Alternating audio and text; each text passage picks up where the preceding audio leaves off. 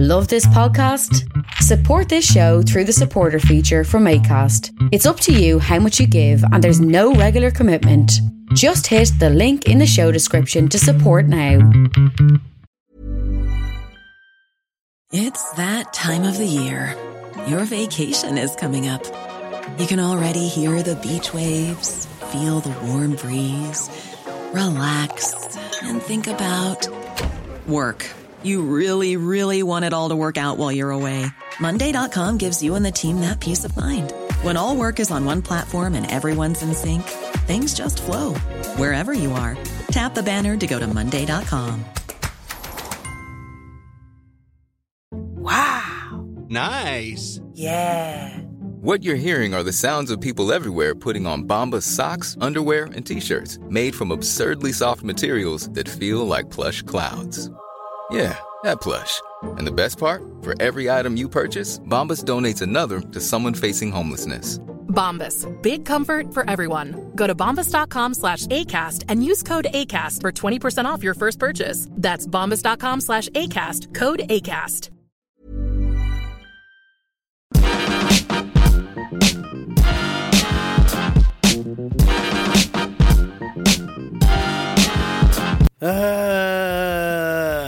Parliament has voted and it has said no to no deal, no also to any sort of deal, no to extending Article 50, and no to even thinking about allocating any time to talking about any of it. No, no, no, no, no. British politicians are 2-year-olds shouting no at everything because they can, and they haven't got a clue what they want, and they seem unaware that they've just missed out on ice cream.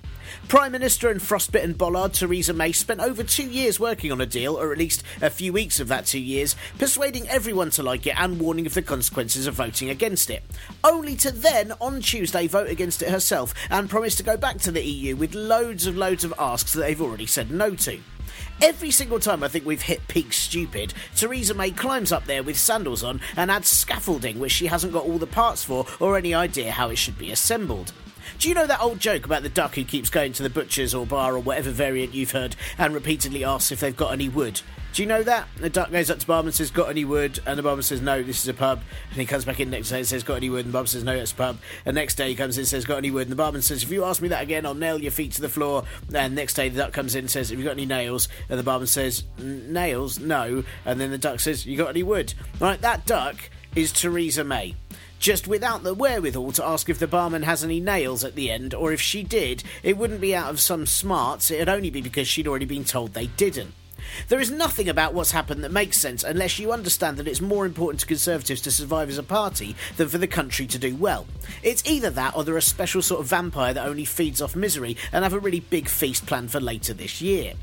The Brexit debate leading to Tuesday night could again have been replaced with the noise of a horse kicking a dustbin full of old brass instruments. At one point, Conservative MP and the worst of Harry Enfield's characters, Oliver Letwin, said that he is past caring what the deal is. And a lot of people got very angry, but I think that that's the first time I've ever heard a Conservative MP entirely in tune with the public. Brexit Secretary and man who is to politics what Tab Clear was to fizzy drinks, Stephen Barclay, said that one of the amendments was an empty vessel, a Trojan horse. Now, either he doesn't remotely know his Greek mythology, or he blames his own dysfunctional genitals and some condoms he once bought, like a bad workman might. Most of the potentially useful amendments were rejected due to the Conservative and DUP majority in Parliament, combined with a handful of Labour MPs who still think the best way to get Tory voters on side is to have them so confused at the ballot box as to which candidate is which. Only 14 Conservatives voted for the Yvette Cooper and Dominic Grieve amendments, one of which was to extend Article 50, another which is mainly just to have more time to talk about all these things, and it was only 14 Conservatives because Tory rebel is a term that is a paradox and therefore can't exist. Like compassionate conservatism, affordable housing, or James Cleverly. Somewhere in the depths of the universe, in a place where space and time warp and things happen that shouldn't, several bizarro Tory rebels are enjoying an alternative no-deal Brexit that was successful, while listening and actually gaining enrichment from something A. Piers Morgan says.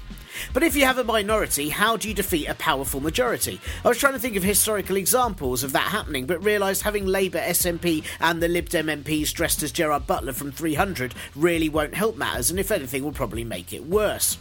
The Conservatives had all joined together because of the Malthouse Compromise, which sounds like something weird happened when they all had a sleepover and drank too much Ovaltine and now they're sworn to secrecy. But actually, it was an agreement to all back a plan that doesn't make much sense as a plan. So yes, I guess the too much Ovaltine thing still very much works. So Corbyn's amendment was rejected, Blackford's amendment and Cooper's and Greaves, even though, as I said, it was just about allocating time to discuss Brexit, so voting against it seemed to be just rebelling against having to even be there to vote on it. The only two that did pass were Spelman's amendment to avoid a no deal, which can't actually happen, and that was an advisory amendment anyway, so people won't take notice in the first place, and Brady's amendment for May to seek alternatives to the Northern Irish backstop, which can't be done unless May is going to rename it a Northern Irish Palisade.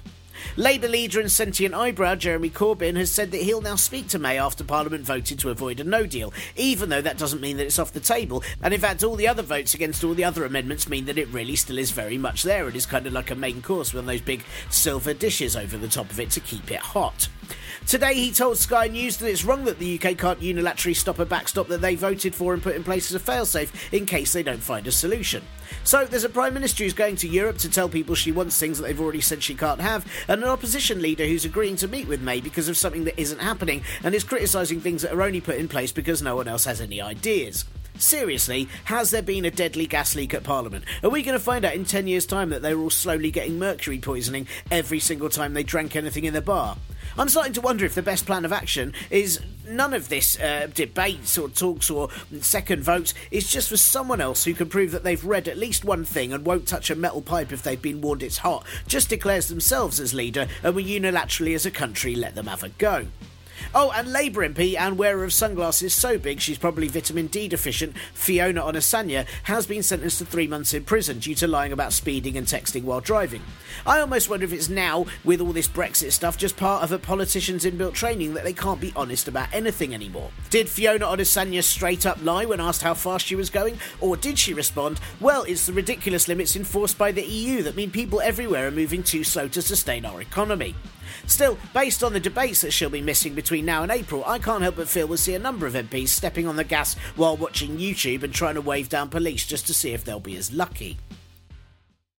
Yes, that is all I'm saying on what was just several hours of idiocy on Tuesday. It's so stupid. It's all so stupid. Anyway, look, welcome to the Partly Political Broadcast podcast. This is not so much a bonus episode as a kind of add-on to the one that came out on Tuesday, as the interview that I was meant to do on Monday for episode 128 didn't happen because my interviewee was sadly unwell. However, she then contacted me on Tuesday and asked if I fancied speaking to her then instead, and I did. So this is technically episode 128B, and if you listen to it very quickly after 128, then it's almost like that one didn't completely go out of date immediately after release.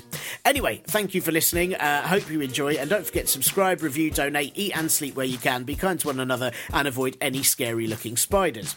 And there'll be a proper full-length episode out next week on Tuesday as per normal.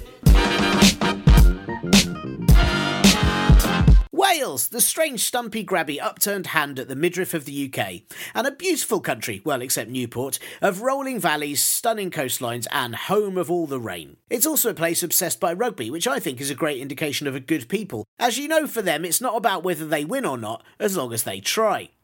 Wales has been having a pretty hard time of things lately, with a number of infrastructure projects due to bring work, power and industry with them failing before they've even started. The latest of these, the Wilfa Newid, a £12 billion nuclear power station, is currently suspended by Hitachi because of the rising construction costs needed to build it. Which, I mean, yeah, it's a nuclear power plant. You can't just make a shack roof for it out of PVC. What did you think was going to happen? Now, with Airbus threatening to leave as well due to Brexit, it could leave a pretty big dent in the country's employment, which is already the lowest in the UK. Add to that an NHS that's constantly failing to meet targets, the loss of an annual £680 million of funds from the EU that's going to disappear after Brexit, and a potential for the Welsh Government to lose some of its devolved powers under May's withdrawal agreement, and it's easy to think that things are looking even more damp and grey than usual. And that's how I feel from an outsider's point of view, someone who regularly gigs in Wales, but that doesn't really remotely qualify me to have a clue how things actually are. I mean, last time I was there, I spent my whole time tweeting pictures of a projector in my Airbnb that was set up just to shine a massive image of the Welsh Dragon on the living room wall. What do I know? I've had Northern Irish and Scottish politics updates from interviewees on this show several times before, but talking to someone about Welsh politics was long overdue. So this week I spoke to comedian, writer and columnist Esh Eshilt says, yeah, I've probably said her name wrong already, despite practicing. She told me about 12 times, and I'll try. I'm so sorry, Eshilt. I'm sorry again for that one as well. Anyway, Eshilt has written for the News Quiz, the soon-to-be-aired new sketch show from LS James on S4C, as well as writing a regular column for E Cymro, the only hard-copy Welsh language newspaper in Wales. So I asked Eshilt all about what the general political gist is in Wales at the moment, what exactly the difference between the Welsh Assembly and Welsh Government is, and I gave her constant reassurances that there wasn't interference on the line, it was just my awful, useless attempts to do decent Welsh pronunciations. Anyway, I hope you enjoy. Here is Eshilt. I'm so sorry. I'm so sorry. So does it seem like people in Wales are still pro-Brexit? Because obviously Wales voted, I think it's 52% Brexit, pretty much bang on the UK kind of number. Are Welsh people still pro-Brexit despite all the evidence it's going to hit Wales pretty hard? This is such a hard question to answer because there were some polls actually out before Christmas that said that that Wales no longer supports Brexit and that it's starting to shift. But to be honest, it's really quite hard to gauge because I think with my social group, for example, I haven't come across anyone who's admitted to voting Leave. So on a social level, and even work-wise, you know, in my line of work and things like that, I haven't met someone who's admitted to it. So it's very hard to gauge on that level. So you're kind of having to go by these polls. And the polls were saying before Christmas that, you know, it was changing and people in Wales were starting to think, oh, you know, if they voted again, they would vote to remain. But then there is an element, I think, you'll have the farming community especially. I mean, a lot of farmers voted to leave, which was quite unprecedented, you know, just because of how much help, financial help they get from the EU. And I don't know, a lot of people I've spoken to have said that maybe some of them now just think, oh, well, let's just get on with it. This whole rhetoric that so many people have of, well, it's happening now, let's just do it and see what happens. I don't know.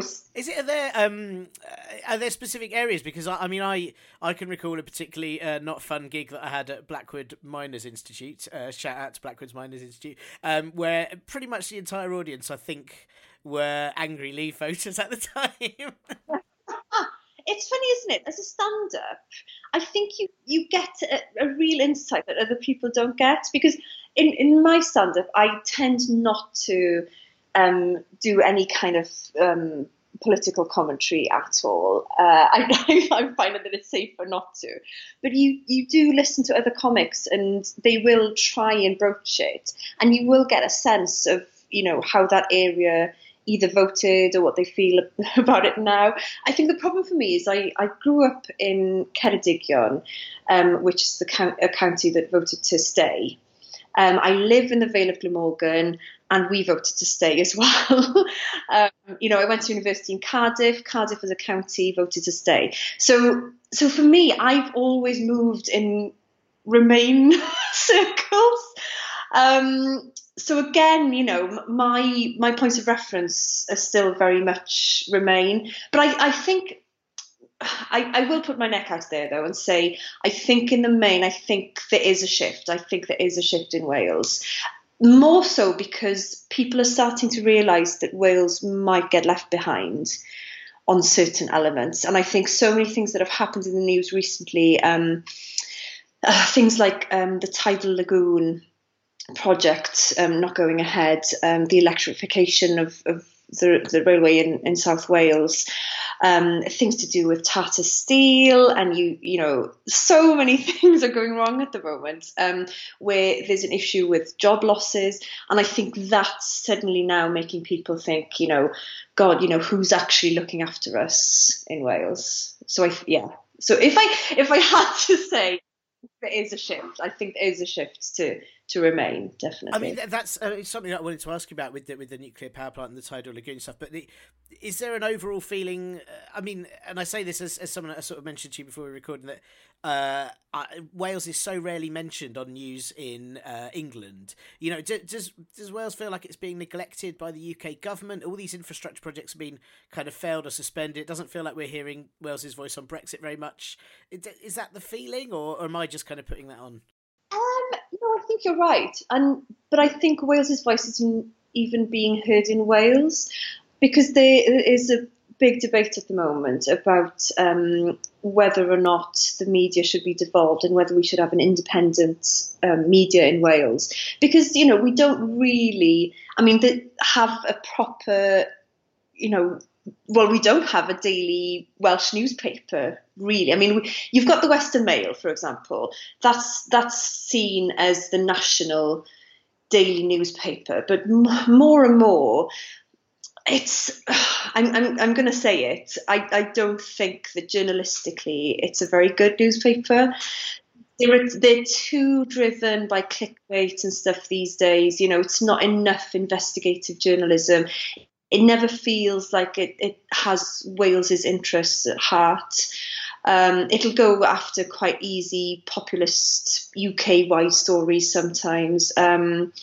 So I just don't feel like there's a paper, especially online or otherwise, that really has that, really goes after that. There has been, though, some development. There's a newspaper, an online newspaper called Nation Cymru, that has started to change that. So it's very Wales centric. It's Welsh news for Welsh people, because most of the national newspapers, like UK national newspapers, they will have regional versions in Scotland and in Ireland, but you don't in Wales. And so many people will read your Daily Mails and the Sun and the Mirror and stuff like this, but it's English news, and I think that's what drove a lot of people to vote Leave in a way, because they were looking at what was happening in certain areas in England, which had no relevance to what's happening in Wales, but they were just going with what those papers were writing about, and that's hard. It's hard. For me, I've always said that what Wales needs is a good national Welsh tabloid. More so than anything else, to get to those areas of the news that really hit a note with working class people. You just don't have that in Wales. People will just read it from an English perspective. I mean, are there no sort of Welsh language papers then? Because, one of the, I've seen S4C quite a few times and watched Completely Confused, as I don't speak Welsh. But what's the kind of voice that's been behind S4C or behind Welsh language publications, or don't they really exist? Yes, so you'll have the national news on S4C. They have a few programmes that will go out every day, and to be fair, they're quite balanced news reports. They tend to be quite balanced, and they will go after Welsh interests more than anything else. But you're obviously then just targeting Welsh speakers, and although there are a lot of Welsh speakers, it's not the biggest part of the population, so you're missing out on 3/4 of the population that way. I personally write a column for the monthly national Welsh language newspaper, but because it's a monthly paper, it's more commentary, and again, you're restricted by just targeting Welsh speakers. So in a way, and I don't know how to position this without sounding a bit elitist about it, but I do feel sometimes that Welsh speakers get a more balanced view on things than non-Welsh speakers, because the non-Welsh speakers will get most of their news from English papers, which is, they're not necessarily going after the Welsh topics, if you see what I mean. Does that make sense? Yeah, the English papers are poisoning Wales. That's what's happening. That's your headline. Yeah. I'll run with that. That's fine. So what I mean. One of the things that I have seen in headlines is that the Welsh Government are overriding the Assembly on Brexit matters, and some people seem to be upset with that. Now, this is an area that I'm very unclear on as to how it works in terms of devolvement, but what should the Assembly or government be in charge of Brexit from the Welsh people's point of view? How does it all work? It's a very good question. Shall I first explain what the difference is? Please, yes, please do. Yeah. Welsh Government and Welsh Assembly, because I myself sometimes I'll write something and I won't even think about whether I'm putting Assembly or government down, and even newspapers will mix them up. To put it in the easiest way possible, so the National Assembly for Wales is the body that represents the interest of Wales. So in a British or an English sense, you're talking about Westminster. So the National Assembly is Westminster, but the Welsh Government is the actual government that was formed after an election. So the Welsh Government is currently a Labour government. So the Assembly is the body, and Welsh Government is the ruling party, basically. Does that make sense? So what you're talking about here is that whether the Assembly, so all the parties within that body, whether that should override what Welsh Government, as in Labour, as the ruling party, are deciding. And it's such an interesting topic, because I personally feel, because all these decisions now are being made from Westminster, it does feel a little bit like the Assembly, maybe they should all come together and really just look after the interests of Wales. Because on a Westminster level, you have this rhetoric at the moment of, we should all come together and support what Theresa May wants to do, for the sake of the country, etc. On a Westminster level, I personally don't agree with that. I think, it needs to be challenged, and I think all the parties should have a role to play in that. But on a Welsh level, I think it's reached a point where we're at such a crucial point where we might lose a lot of our devolved powers, and the decisions that we used to be able to make, we might not be able to make anymore. I just think maybe the Assembly should have more of a say as to what happens now. So in terms of sort of putting Brexit aside for 1 minute, like in terms of things like the NHS, again, that's a constant thing that comes up, that the NHS in Wales is having worse target issues than the NHS in England. But is that then more the fault of the Welsh Government's management, or is that due to lack of allocated funding from the UK Westminster Government? How, where do you put the blame for that, and where do kind of, are Welsh people angry with how, with their own government, or does the blame kind of get put onto the overall? It depends on which party you support, I think. Right, as always. Yeah, right? Exactly. But for me, I think it's both. It's the fault of both of them. There isn't enough allocated funding, but also I don't think the Welsh Government is managing it properly. But you will see the NHS is used as a political tool, though. You'll have Jeremy Corbyn. He'll go on about the fact that the NHS in Wales, people still see the value of it because obviously, there's a big history of the NHS being established by a Welshman, and and they're very proud of that. So this they do use it as a political tool, whereas then, the Tories in Westminster will use the figures in Wales to attack the Labour government, but obviously they have some responsibility as well in terms of funding. So it is used a lot as a tool, but personally, yes, I think it's the fault of both of them. Right, and so and is it? I mean, do you think Wales is kind of still very much a Labour country then as well, because it was for many years, but then I know in recent years obviously some areas went a bit UKIP-y, which was again probably down to the English papers, and Plaid Cymru's kind of disappeared a bit. Is that right? I mean, where do you see the kind of future of Welsh politics? It's still very much, in some places it's still very much Labour. When you're talking about the industrialised areas of Wales, it is still very much Labour. I mean, in some areas, you could put a potato to stand for an election, for Labour, and they would, it's a shoo-in in some places. It doesn't really matter, who you are as a candidate. If you're a Labour candidate, you'll get in. And that's not by saying potato. I must just by saying that is in no way making out that the voters, aren't thinking about who they're voting for. It just means that it's so ingrained in them, and they will never vote Tory. That's the point. They will never ever vote Tory because of how they see the Tory government under Margaret Thatcher treated those industrial areas. It just doesn't matter to them. Labour is basically the anti-Tory vote. And I mean, Plaid Cymru, to be fair to them, I don't think they've made the gains that they'd hoped that they would.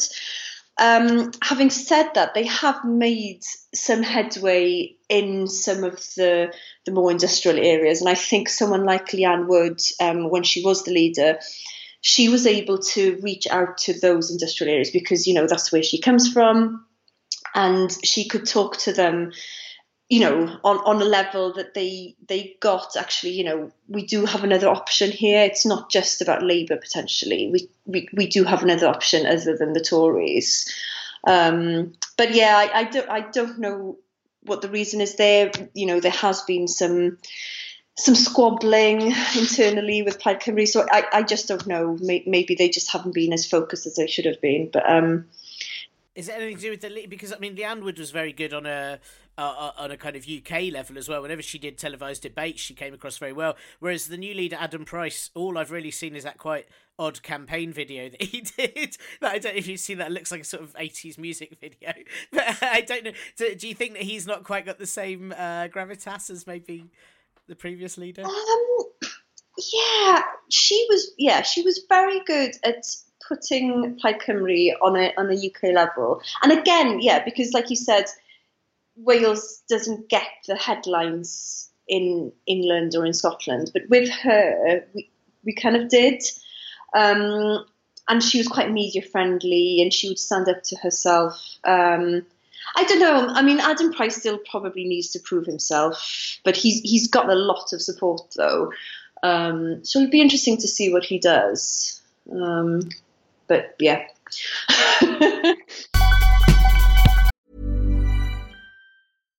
Here's a cool fact. A crocodile can't stick out its tongue. Another cool fact, you can get short-term health insurance for a month or just under a year in some states.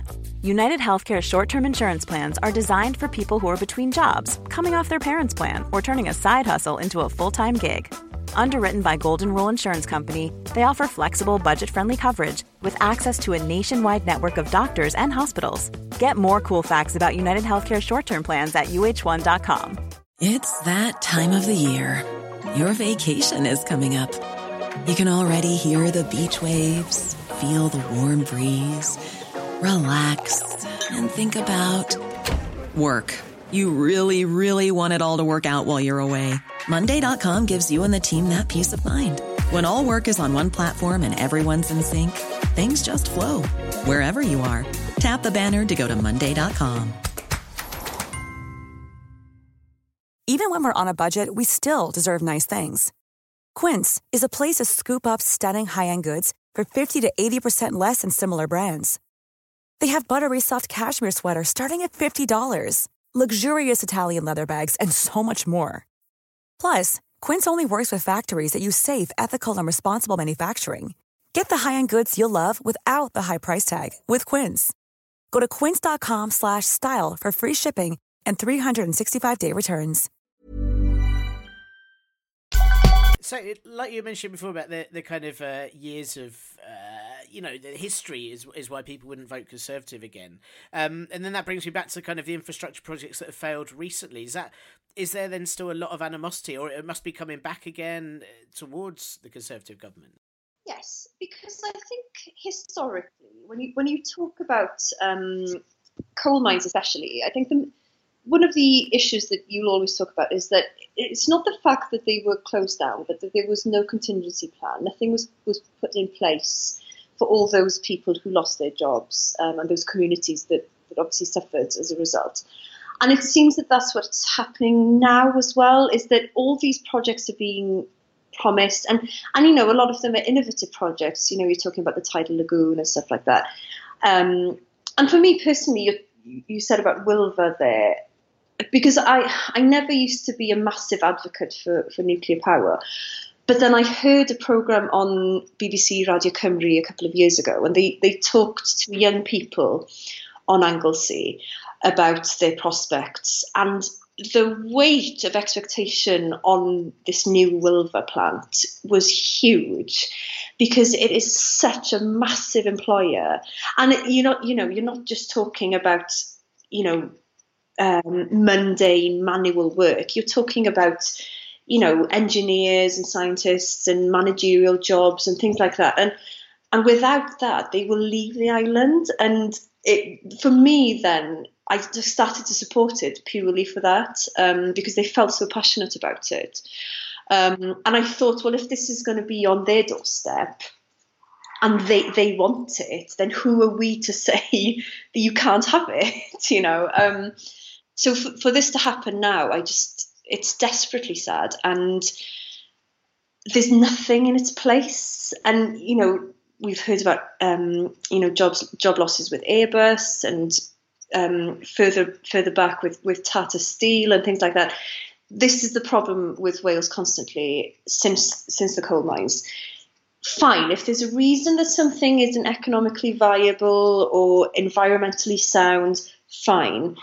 But try and put something else in place. It just feels that, the rug is just pulled out from under our feet in Wales constantly, and nothing's there to help prop us up again. And it's starting to feel now, I think Brexit is making it worse, because we don't know what's going to happen. We don't know what deals we're going to have UK-wide and how that will affect Wales. So when these projects, don't come to fruition, it makes us just a tad nervous. Let's say that. Sure. I mean, and also, is infrastructure kind of the way forward for Welsh industry and jobs? I mean, what else do you think Wales would thrive from people kind of putting into it or working on there? Because like things like the tidal lagoon for me just seem to make so much sense to have in Wales because of how the sea is so regularly. I just thought, well, there's and wind power and things like that seem to be an obvious one. Yeah, definitely. I mean, as a country, we should be able to produce most of our power from natural resources. From the wind and the tide, and maybe not so much the sun, but and it just seems ridiculous. And the tidal lagoon project just seemed, not just for Wales but for the whole of the UK. It was kind of putting us on some kind of platform, showing that we were leading the way in this type of energy. And I genuinely don't know. Like, every question you're asking me, I just want to sound exasperated and just gasp at everything, because I obviously don't have any of the answers, and more and more the feeling I've had over the last few years is just this thing of, oh God, what next? Just give us a break. But yeah, things like the tidal lagoon. I mean, you see other countries that are just managing to push the green energy agenda so much better. I mean, in Wales as well, there doesn't seem to be a proper strategic plan for wind energy, for example. You'll see a couple of sites, crop up here and there, and people will complain that they're not producing enough energy, and often you'll drive past them and they're never turning, and you just think, where's the strategy here? Wouldn't it be better to just put aside certain sections of land and just go for it, rather than just give a farm, a windmill here and there. I don't know. I'm not an expert, but it just feels like it's a bit of a scatter approach rather than really going for it. But again, if we're having to get approval from Westminster and they have different ideas, then I don't know what the answer is to that. I really don't.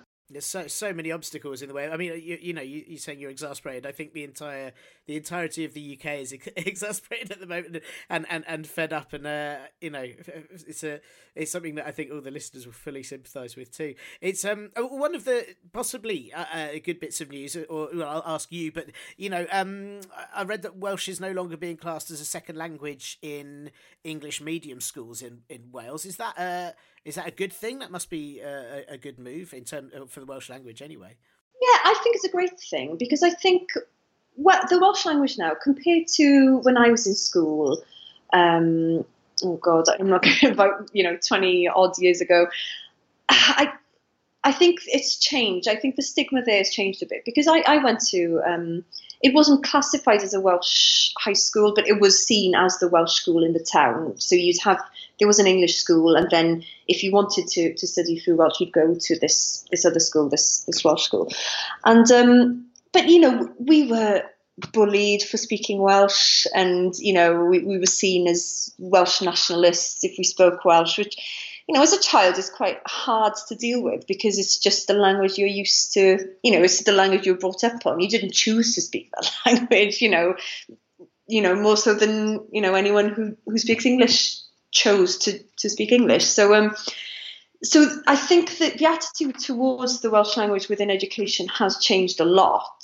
And I think, yes, stopping this classification of it being a second language for certain pupils in English medium schools is important, because it helps, again, it's another step in pulling away that stigma. The only thing I would say, though, is you have to be mindful that you will get a range then of abilities. So, for example, if you were a first language French speaker and you were doing GCSEs, then you got someone who was just starting to learn French and they were doing GCSEs as well. I think it's being mindful of the different abilities and how you classify that, because obviously you can't compare someone's ability who's first language Welsh, who's in a Welsh medium school doing GCSE, for example, and then compare that with someone in an English medium school and it's their second language. They're not going to be on the same level. So you obviously still have to have some kind of distinction, I think, because then how do you go on to university and things like that? How will they know what your ability is if you're doing the same course? I don't know.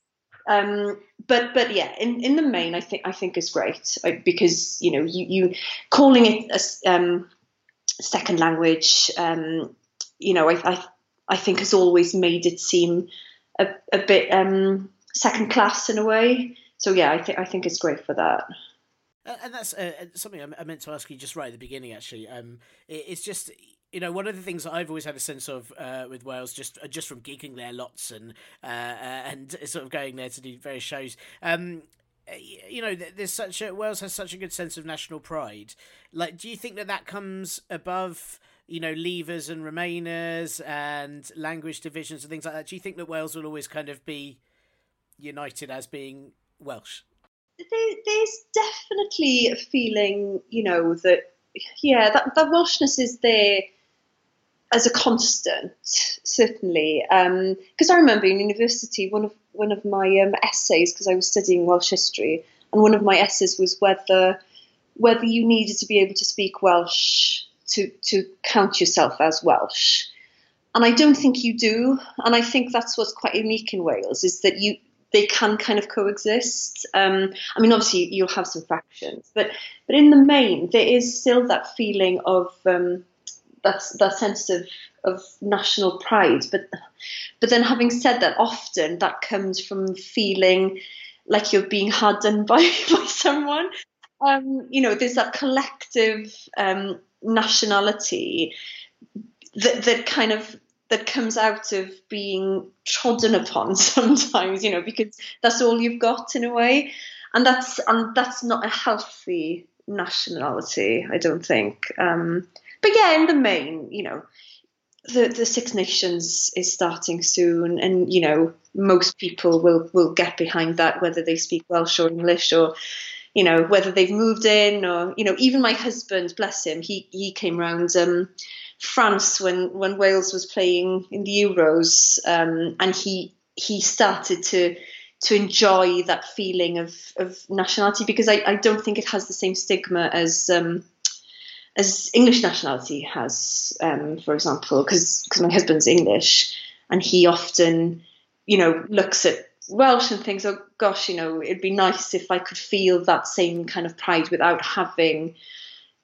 some awful connotations that sadly English nationality has. I don't know if you feel like that. Yeah, well, absolutely. But it's like you said in that, whether that's a sort of sad way to look at it, but like, Welsh pride, like you said, it might come from being trodden on, but Wales and Scotland and Northern Ireland have suffered at the hands of English over many years, and, or kind of been oppressed by, and British or English pride kind of comes from, the empire and all sorts of awful reasons it stems from. Whereas I feel like there's something a bit more, this sounds horribly patronising, but kind of honest or real about, Scottish, Welsh, and Northern Irish pride. Maybe I'm looking at that because I'm based in London and constantly feel guilty about it. But well, yeah, and I mean, I've always said this, and I'm probably going to annoy a lot of Welsh speakers who are listening to this now. But and I'm a very proud Welsh speaker, and I support the drive to get more people to speak it. But I've always said, would we really feel so passionately about it if it really was on a par with English?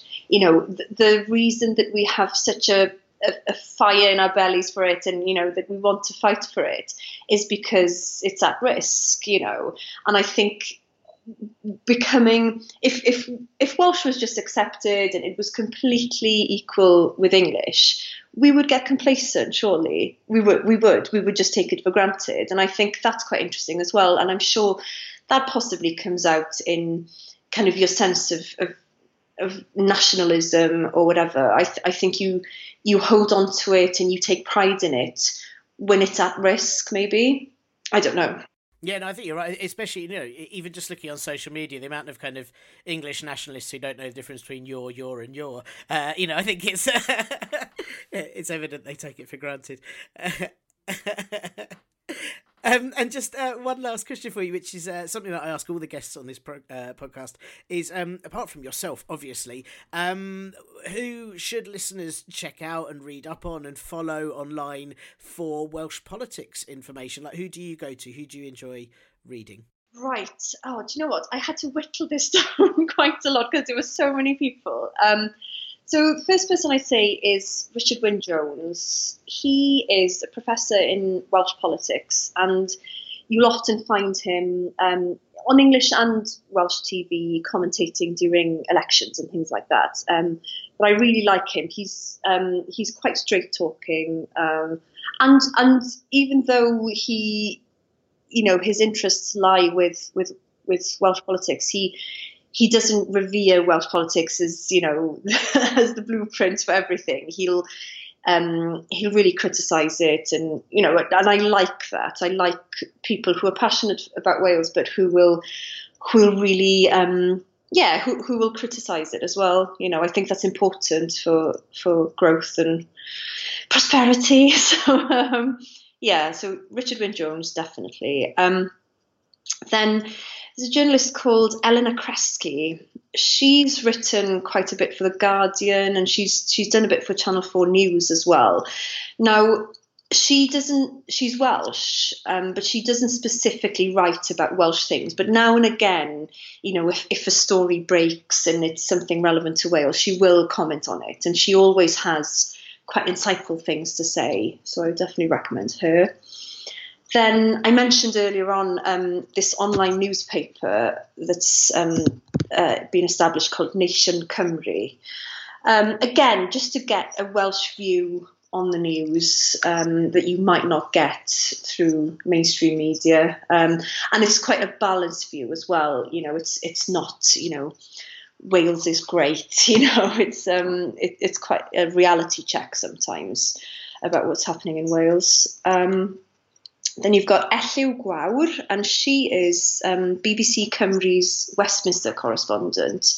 So she will commentate a lot on what's happening with Welsh MPs in the Commons and things like that. So that's really interesting as well. So you're not just talking about Assembly members, it's kind of the influence or lack of influence that Wales has in Westminster. So she always has very interesting commentary on that. And I might have to get you. How do you spell her name? So her name is Elliw. So that's ELLIW Gwawr, GWAWR. Great. I'm really pleased I asked. Thank you. That's right. She's got two accounts on Twitter. One is for her Westminster correspondent role, and the other one is she bakes. She writes cookery books and stuff. So that's obviously how she distresses after being in Westminster. It's worth following both of her accounts. And then two more. So Roger Scully. He's head of politics at Cardiff University. I really like him. And then someone I think on Twitter, he comes under the Twitter handle of Maidley. I would recommend people follow him on Twitter because whenever Welsh-related news or even English-related news that could have a knock-on effect on Wales, but no one's talking about it, he will pull people up on it. And he gets angry, but it's nice to see other people getting angry about it. And you think, oh, actually, yeah, it's not just me, And he's got a very animated way of explaining Welsh politics to people, and I just love it. So that's my long short list. Thanks very much to Esilt for the chat. You can find her on Twitter at, and I'm going to spell this, ESYLLTMAIR, or on Instagram at ESYLLT.SEARS. All the other links she mentions will be up on the website later in the week, courtesy of linear liner note writer Kat Day. I still need more guests for this show. Feed me guests, not literally, because then I still wouldn't have a guest. I'd have eaten them. You can't just have your guest and eat it. Do send me your suggestions for who to interview, please, or what subjects to interview people about. Do you want more international subjects? Do you want more Brexit nonsense? I'm sure you don't. Who does? More issues that definitely aren't Brexit. That's probably more of a goer. What have I neglected on this show so far, or for a while, or what burning injustices should I be taking an audio hose to? Bearing in mind that an audio hose would be useless despite sound waves. Let me know at any of these socials and connectability stations, at Parpolbro on Twitter, the Partly Political Broadcast group on Facebook, the contact page on partlypoliticalbroadcast.co.uk, or email me at partlypoliticalbroadcast@gmail.com. Or you could put your recommendation into the credits of an on-demand TV show, and then when I'm binge-watching it, I won't see it as it disappears into a minimised screen, only for the next episode to start, ensuring no one cares about who worked on what and if anyone has a hilarious surname. Oh, it's so sad. Why no one care about the makeup wrangler or camera upsetter? So sad. So yeah, probably just best to email, isn't it? And that's that. Proper episode again next Tuesday, where I'll probably be telling you about how May, responding to the EU saying no to removing the backstop by saying cool can remove the backstop though please 600 times, actually wore them down enough to let her plan through after they ran out of tables to bang their heads on. Please subscribe, donate to the Ko-fi and Patreon sites, and review the show, and I'll see you on Tuesday. Bye!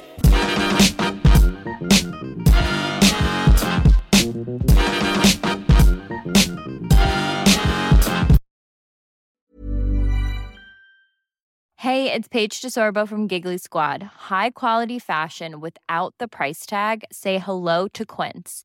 I'm snagging high-end essentials like cozy cashmere sweaters, sleek leather jackets, fine jewelry, and so much more. With Quince being 50 to 80% less than similar brands.